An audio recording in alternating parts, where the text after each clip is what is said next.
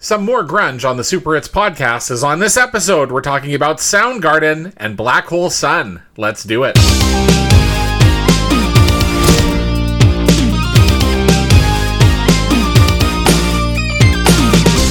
Hello friends, I'm Supersonic Jamie C, aka Megamix.com. I'm here with my co-host, the Mariner, known as Slip with 5 Seahawks.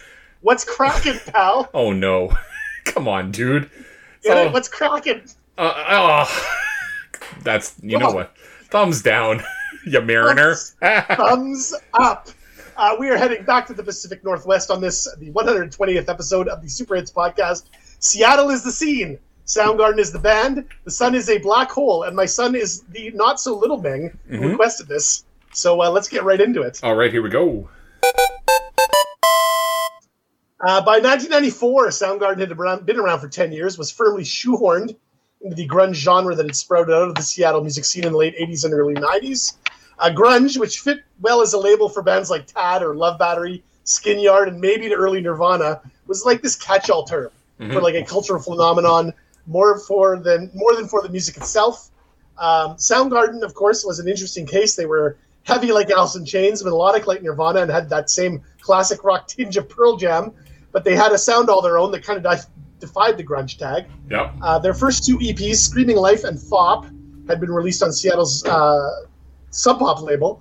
Their debut album, Ultra Mega OK, was released on the Long Beach label SST in 1988.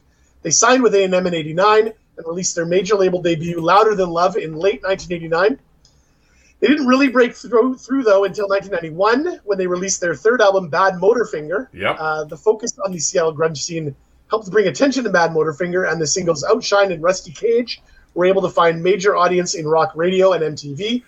Bad Motorfinger became the band's highest charting album at the time on the Billboard 200, where it peaked at number 39. Following the release of Bad Motorfinger, Soundgarden went on a North American tour in October and November 1991. After that, Guns N' Roses personally selected the band as its opening act for their Use Your Illusion tour. Nice.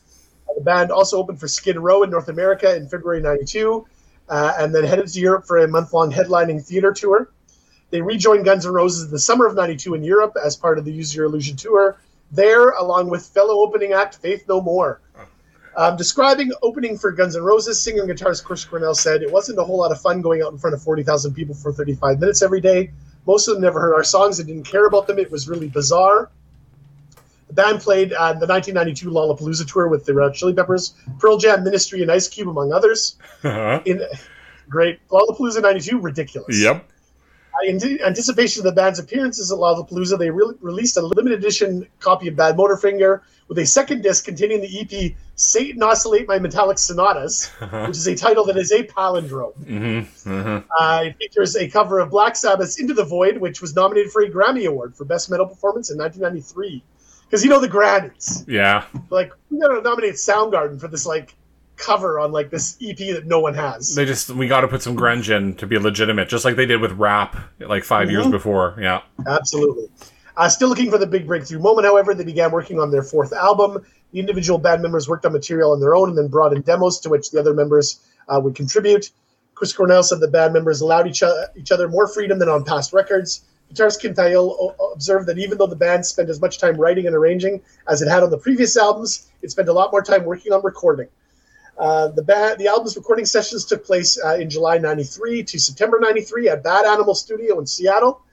The drum and bass parts were recorded first for each song, and then Cornell and Thayil would lay down their parts over top. The band spent time experimenting with different guitar and drum sounds, as well as utilizing techniques such as layering, resulting in an expansive production sound.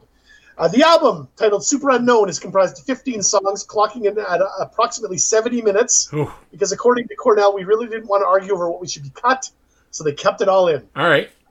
And then brought in Brendan O'Brien to mix the album. The producer, Michael Beinhorn, felt the band needed a fresh pair of ears. O'Brien had come recommended by Pearl Jam's Stone Gossard. Thayil called the mixing process very painless, and bassist Ben Shepherd said it was the fastest part of the record. The Wiki calls Super Unknown quite dark and mysterious. Much of it is often interpreted to be dealing with issues such as substance abuse, suicide, and depression, with running themes of revenge, annihilation, seclusion, fear, loss, death, and discovery. All right. Much to mine and my son's chagrin, Soundgarden used many alternate tunings and odd time signatures on several of the album's songs. Black Hole Sun is in drop D.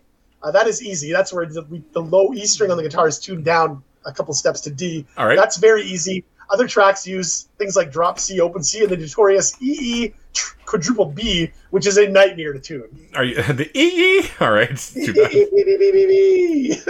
The time signatures are tasty. We got 5/4, 6/4, 7/4, even 15/8 shows up. Sometimes within the same song.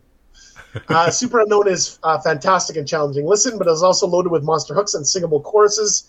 Upon its release in March 1994, Super Unknown debuted at number 1 on the Billboard 200. All right. Eventually closed the year as the 13th best-selling album of 94, selling 2.5 million copies in the U.S. The album has been certified 6 times platinum in the U.S., 3 times platinum in Canada and Australia, 2 times platinum in Sweden, platinum in the UK, and gold in the Netherlands and Italy. But enough about the album. Let's dive into Black Hole Sun. All right. Recorded along with the rest of Super Unknown, as I said, at Bad Animals in Seattle, Black Hole Sun was written by Chris Cornell, produced by Michael Beinhorn.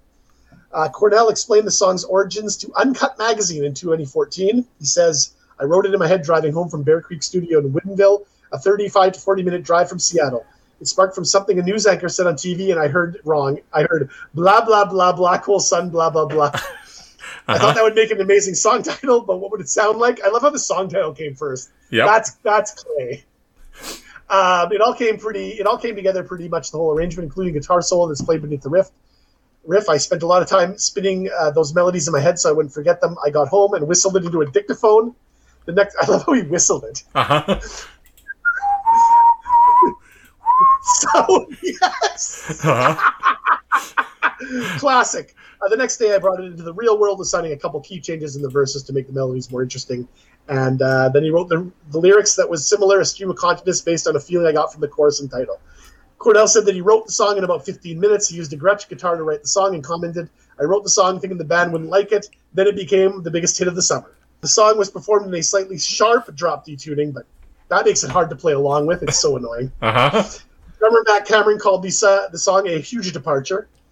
Musically, Black Hole Sun has been described as grunge, psychedelic rock, alternative rock, and hard rock, to which I wrote, so rock. Yeah. It clocks in at 5 minutes and 18 seconds. Oof. Quite long by super hit standards. Yep. It was released by A&M as the 3rd single off Super Unknown, just a smidge over 29 years ago. All right. On May 13th, 1994. So this episode is coming to you on the 19th of May, so just over 29 years ago. Yep. Discogs lists 30 versions of the single, mostly on CD, but a few cassettes, and a 7-inch picture disc is in there as well. The European CD single includes an acoustic version of the album cut Like Suicide, a live version of the album cut Kickstand. Another European release features live versions of Bad Motorfinger's Jesus Christ Pose, and a live version of Super Unknown's My Wave. It also includes a remix of the track Spoon Man. All right. The US single features a live version of Ultra Mega OK's Beyond the Wheel and the Spoon Man remix. The cover depicts a man holding his temples with a flower-like halo behind him. Black Hole Sun has appeared on a whole bunch of compilations. Here are some notables that I found. Now Hits 94. We've got one called Most Wanted Rock, which is a pretty good collection despite having a song by some band named Clawfinger with a one-word title that I can't and will not say here. Oh, no. All right. The Very Best Alternative / Grunge Ballads is a compilation that Black Hole Sun is on. It also includes the song MMMM by the Crash Test Dummies, which we tore apart back on episode 96. Yes. Highest recommendation to listen to that episode. We're savage beasts on that one. Oh, we showed them.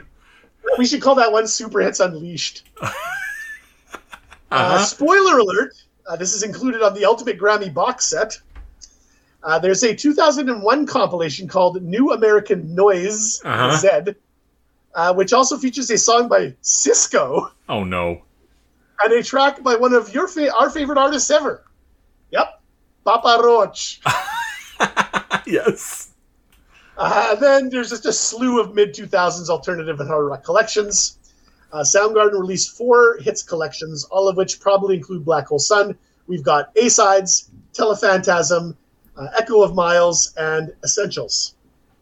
Out there in TV land, Black Hole Sun has appeared in a 1994 episode of Dead at 21, a 1994 episode of Beavis and Butthead. Yep. Beavis and Butthead enjoyed the video's visuals. Butthead said that a black hole is kind of like a big, giant bunghole in outer space. I mean, he's not wrong.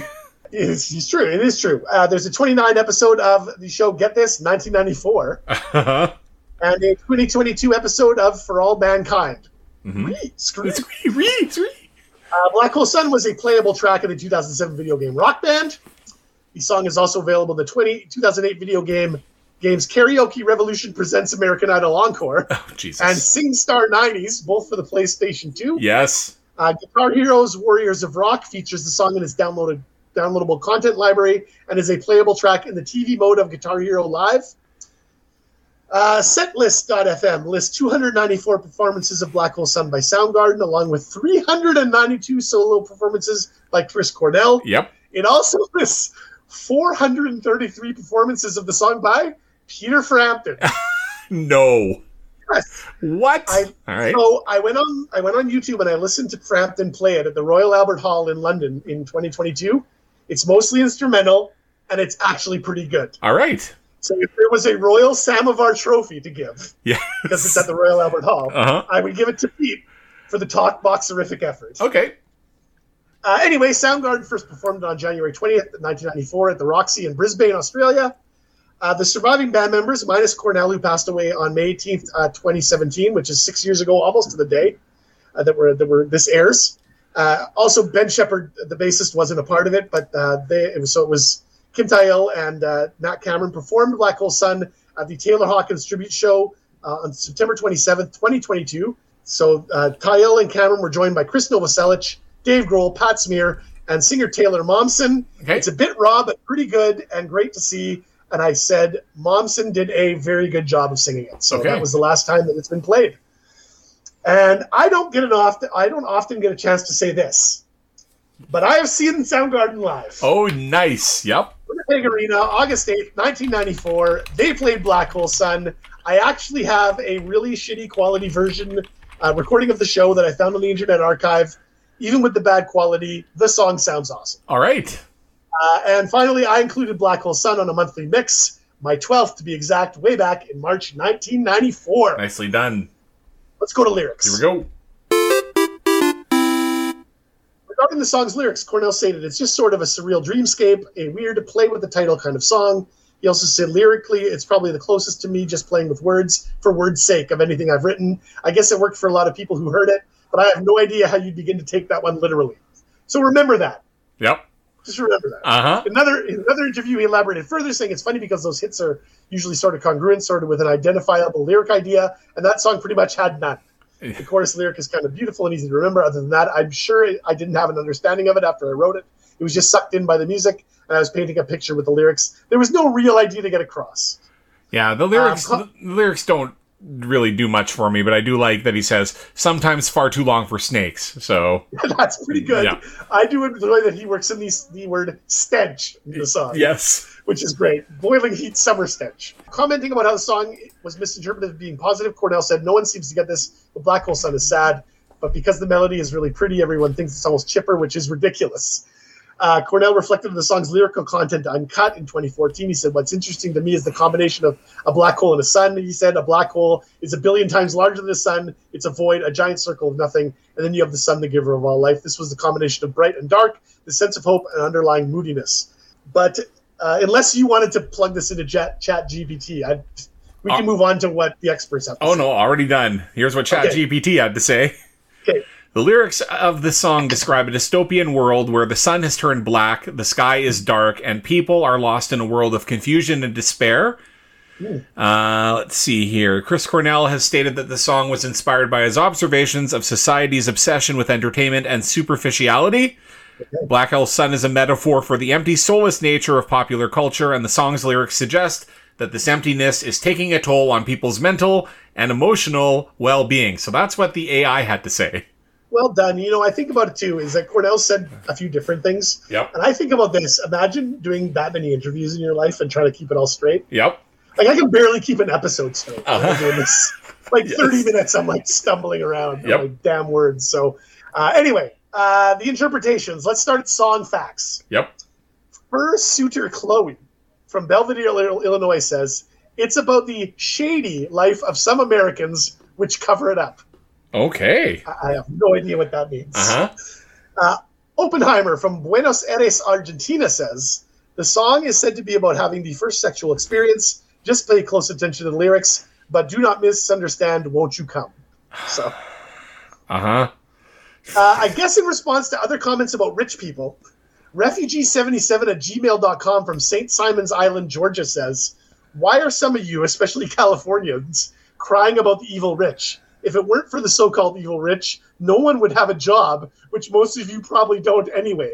Grow up, get out of your mommy's basement, and learn something about economics. Get a grip. Jesus. All right. Fucking MAGA man comes out. Railing against Californians. I love it.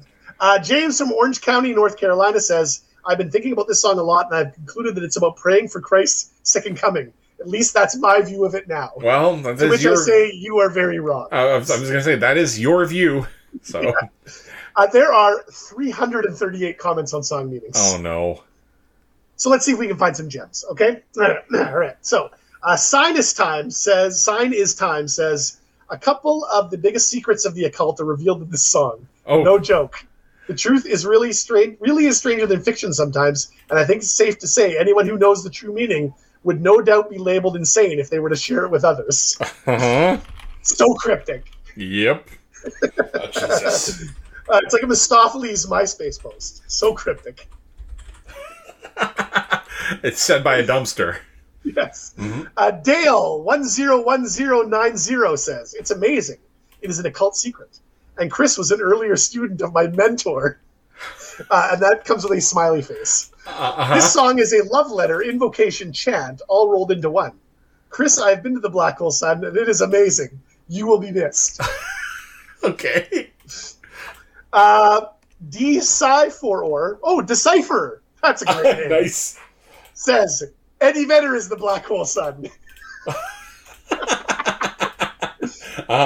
Empress Shelley says, this song is about ritual sodomy by a demonically possessed person. The Black Hole Sun is the anus. It is what it is.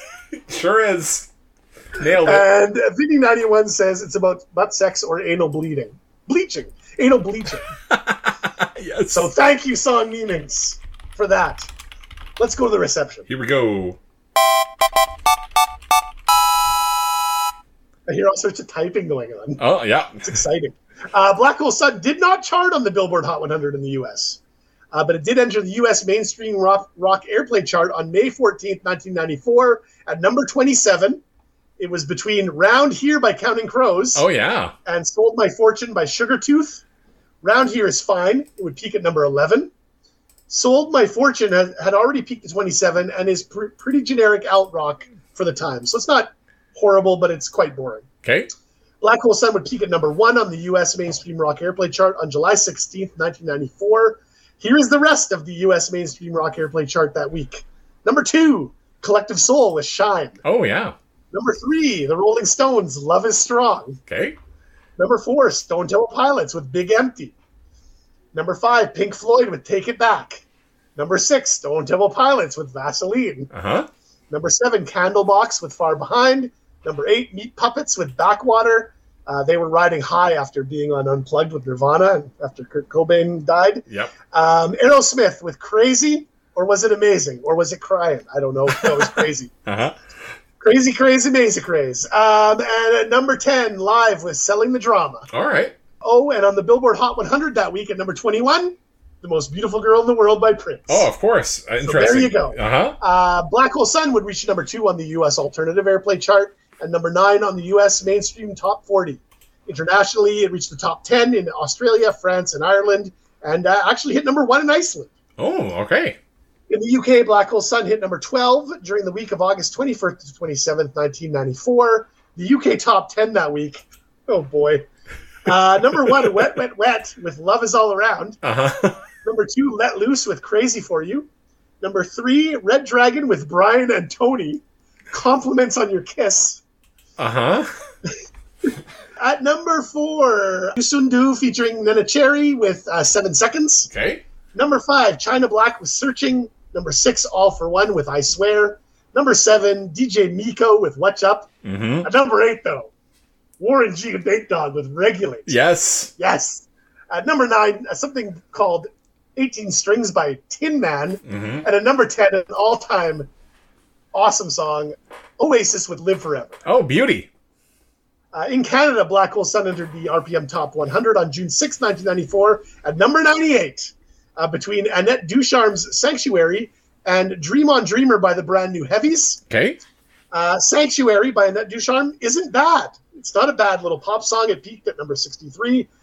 Dream on Dreamer is... I mean, it's okay. It's just kind of boring, like pop jazz. Okay. It had peaked at number 47. The best part of the chart that week was that Live was at number 8 with Smelling the Drama. Yes. Amazing. Thank you, RPM, for that. Anyway, Black Hole Sun peaked at number 5 in Canada on August 29th, 1994. The rest of the RPM Top 10 that week. Number 1, Elton John with Can You Feel Love Tonight? Ugh. Number 2, Lisa Loeb and 9 Stories with Stay, open parenthesis, I Missed You. Mm-hmm. Close parenthesis, sorry. You don't want to leave that parenthesis open for the rest of the songs. Come on. That would be bad. Seal with Prayer for the Dying at number 3. Love is Strong at number 4. Black Hole Sun at number 5. John Mellencamp with Michelle and Deggiocello with Wild Night. Number 7, Steve Perry with You Better Wait. What? All right. I don't know, dude. Sass Jordan with Sun's Gonna Rise at number 8. Jan Arden at number 9 with Could I Be Your Girl. And at number 10, Crash Test Dummies. Afternoons and Coffee Spoons. And now for your RPM Magazine tidbit from August 29th, 1994. Speaking to some of the industry people, this is Walt Says, by the way. Yeah. Speaking to some of the industry people about the upcoming seminar on music and film only attracted a yawn or two. Instead of pissing around, nickel and diming it with no-hit crap, they should patch themselves into some of the millionaire writer panelists who score for films, commercials, and jingles. That's where the big money is. You know what? Walt should spend less time opinionating and more time editing those song titles. Smelling the Drama? Yeah, exactly. Come on, Walt. Another little piece here. Wouldn't you know it? K97 music director Steve Olson breezes into Toronto and Major League Baseball is still on ice because the strike, right? Yep. Judging from what he tells me about Edmonton radio, it's pretty competitive and very entertaining. Maybe the major broadcast players who have stations all over the map should consider sending some of their deadbeat Toronto and area unpersonalities out west to learn how to communicate. All right. And to this, writer Elvira Caprice chimes in with a little italicized note. They know how to fornicate. What a rag this magazine is. I love RPM. Black Hole Sun is certified gold in Australia, Italy, and the UK. It's been streamed 542 million times on Spotify. The official video has 232 million views since 2011. Pretty strong. Yep. Black Hole Sun won the Best Hard Rock Performance Award at the 1995 Grammy Awards. It beat out Alice in Chains' I Stay Away, Sabotage by the Beastie Boys, Longview by Green Day, and Pearl Jam's Go. It also won Best Metal/Hard Rock Video Award at the 1994 MTV Video Music Awards. It beat out Aerosmith's Cryin', Anthrax's Black Lodge, and Liar by the Rollins Band. And with that, let's go to covers and samples. Here we go. So WhoSampled.com says that Black Hole Sun has been sampled in 9 songs. None are worth mentioning. Okay. That said, it does list Weird Al's interpolation of the track under samples. So that is, he put a little snippet of it in the Alternative Polka off his Bad Hair Day album. Okay. I consider that more of like somewhere in the middle of sample and cover. Yeah. Because he did, it's kind of his own sample of a cover that he did. But anyway, they list 68 covers. Here are some notables. There is a Moog cookbook version from 1994 that's pretty silly, but it's good. Sibumato did a cover in 1995. I said it's pretty cool. Paul Anka's version from 2005 is garbage. 8-Bit Universe's cover is fantastic. Okay. 8-Bit Arcades isn't as good, but it's still decent. And Twinkle Twinkle Little Rock Star's version is tremendous. All right. Let's go to the video. Here we go. So the surreal and apocalyptic music video for Black Hole Sun was directed by British video director Howard Greenhall. The video follows a suburban neighborhood and its vain inhabitants with comically exaggerated grins, which are eventually swallowed up when the sun suddenly turns into a black hole. Can you believe it? Yep. The band performs the song somewhere in an open field. In the video, Cornell can be seen wearing a fork necklace given to him by Shannon Hoon of Blind Melon. R.I.P. in peace. In an online chat, the band stated that the video was entirely the director's idea and added, "Our take on it was at that point of making videos, we just wanted to pretend to play and not look that excited about it," which they achieved. Yes, they did. They said that the video was one of the few Soundgarden videos that the band was satisfied with. Yep. The video was released in June 94 after several weeks of airplay on MTV. A second version of the video was substituted, containing more elaborate visual effects than the original, including the addition of the CGI black hole. That's the one that we probably watched. Yeah. My notes, and, honestly, I tail off. So I'll just start, and you'll see how I tail off about 3.5 to 4 minutes in. Yeah. Very cool imagery to kick things off. Everything is very creepy. Even the shots of the band indicate not all is quite right. There's lots of freaks and distorted faces. I said it's like Howard Greenhall got a hold of a cool new filter for his Media Composer 9000. Yes. I remember this being so cool when it first came out. We got a shot of a goat drinking milk from a bottle. I said the goat appearance will factor in my rating. Yep. Because we like goats. The lighting of the band in front of the green scene isn't great, but it kind of works in an arty kind of way. Cornell's Gretsch Gold Sparkle Jet guitar is absolutely beautiful. A glammed up woman uses one of those vintage vibrating slimming belts, while an oiled up ultra tan Hogan looking motherfucker does push-ups on the floor. Yes. Vince McMahon probably loved this video. Uh-huh. And then I just said creepy old people are creepy, smiley girl jumps rope, kids torture insects, then a girl melts a Barbie in a barbecue. And it goes on like this. I don't know. I kind of tailed off. Do you have anything to add? Because it just kind of goes on from there. Here are my notes on this thing. I thought that the shots of the band with like the green sky behind them did not look good. No.